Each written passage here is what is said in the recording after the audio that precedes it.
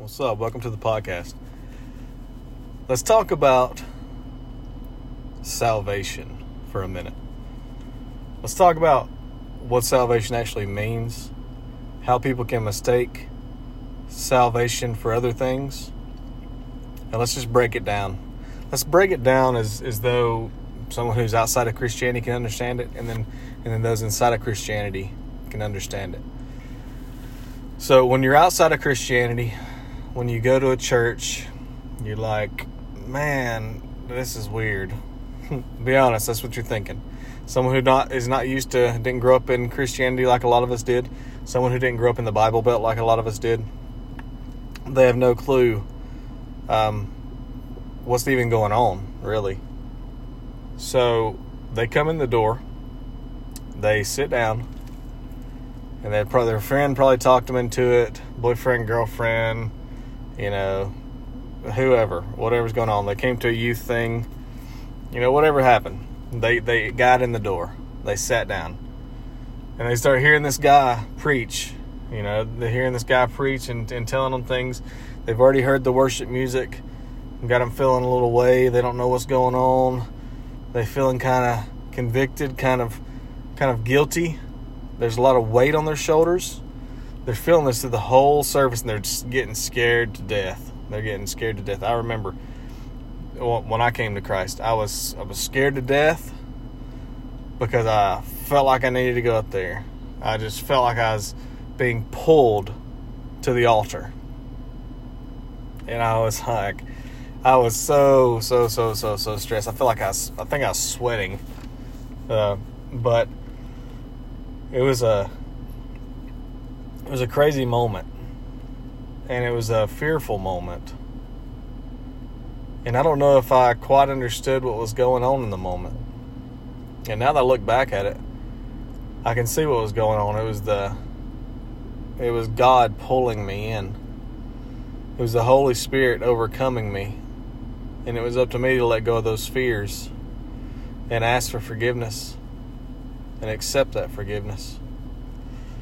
But what I didn't understand and what I didn't realize, and I wish I would have known, really known sooner, is not that I was just giving away my sins, not that they were just being washed clean, but that was my rebirth. That was when I completely became somebody different, and it was time to live my life accordingly. It wasn't the whole once saved, always saved, and I believe that at a certain extent that you have went and asked for forgiveness, received salvation, and there's a backsliding there for most of us.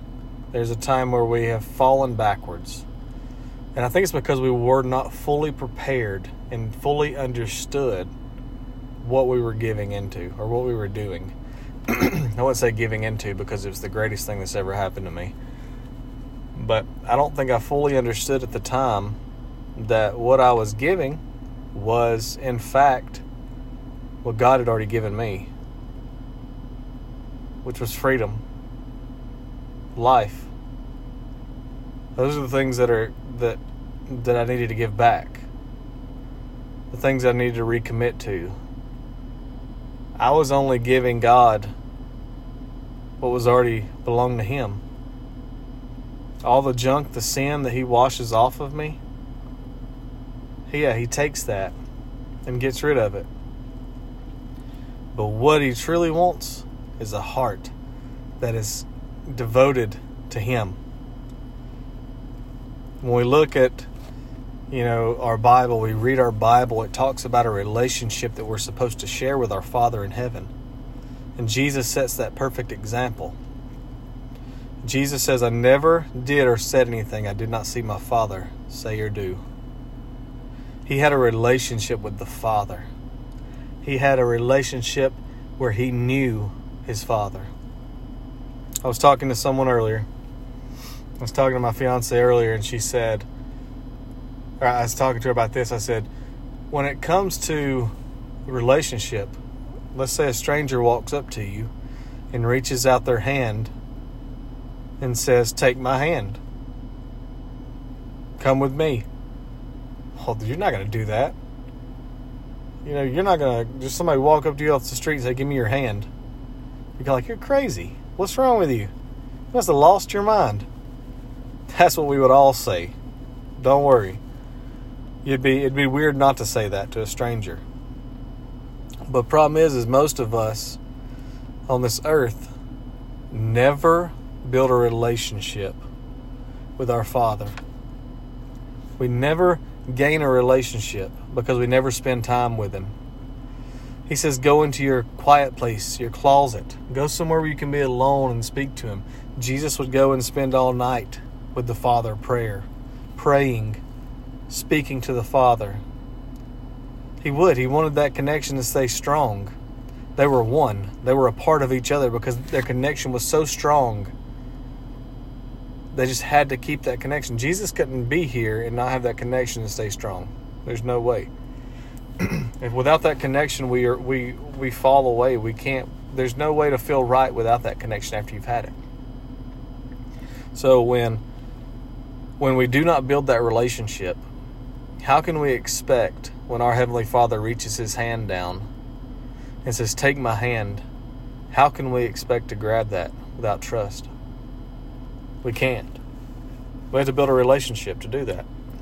We have to build that rapport with the Father, that knowing that He's our Father, that Jesus came and died for our sins, that once we are reborn, when we are washed clean of all our filth, we have that opportunity to completely let God change our lives, to completely let Him come in and just renew us, renew our minds, renew our hearts, and change it.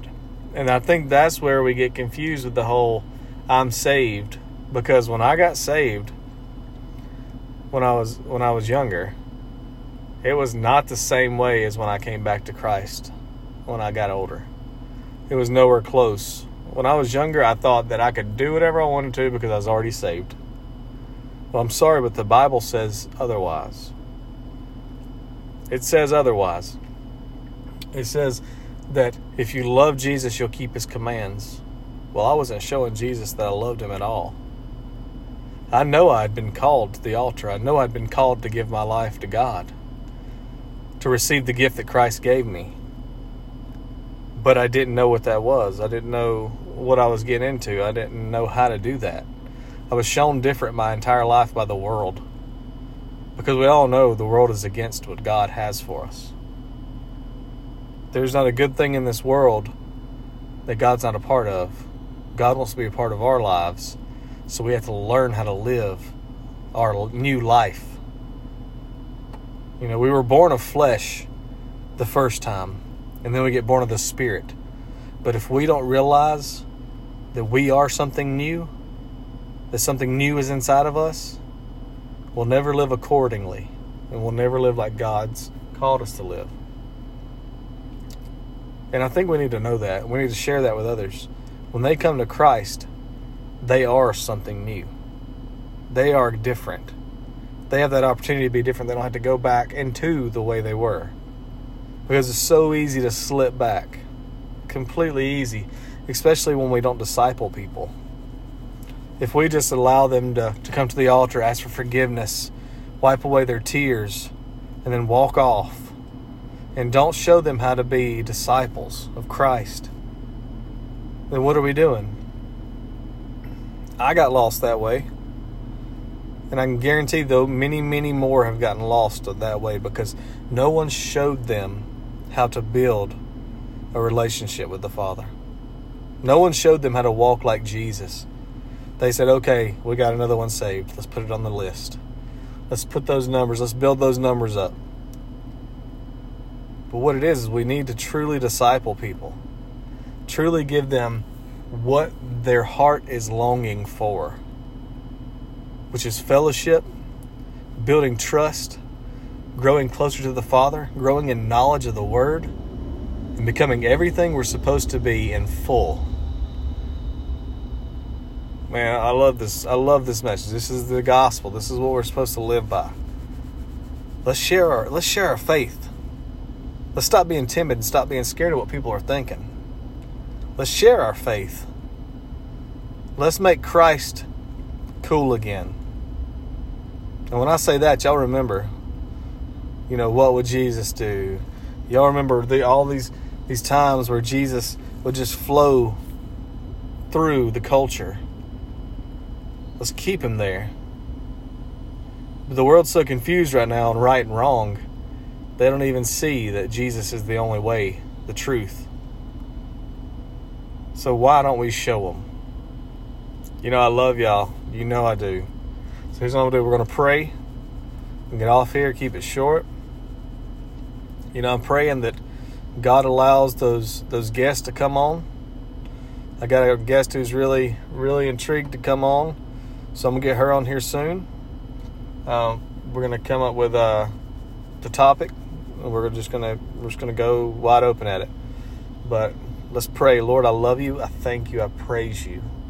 I ask that you touch this listening audience, that you be with them and guide them, that you cleanse our hearts.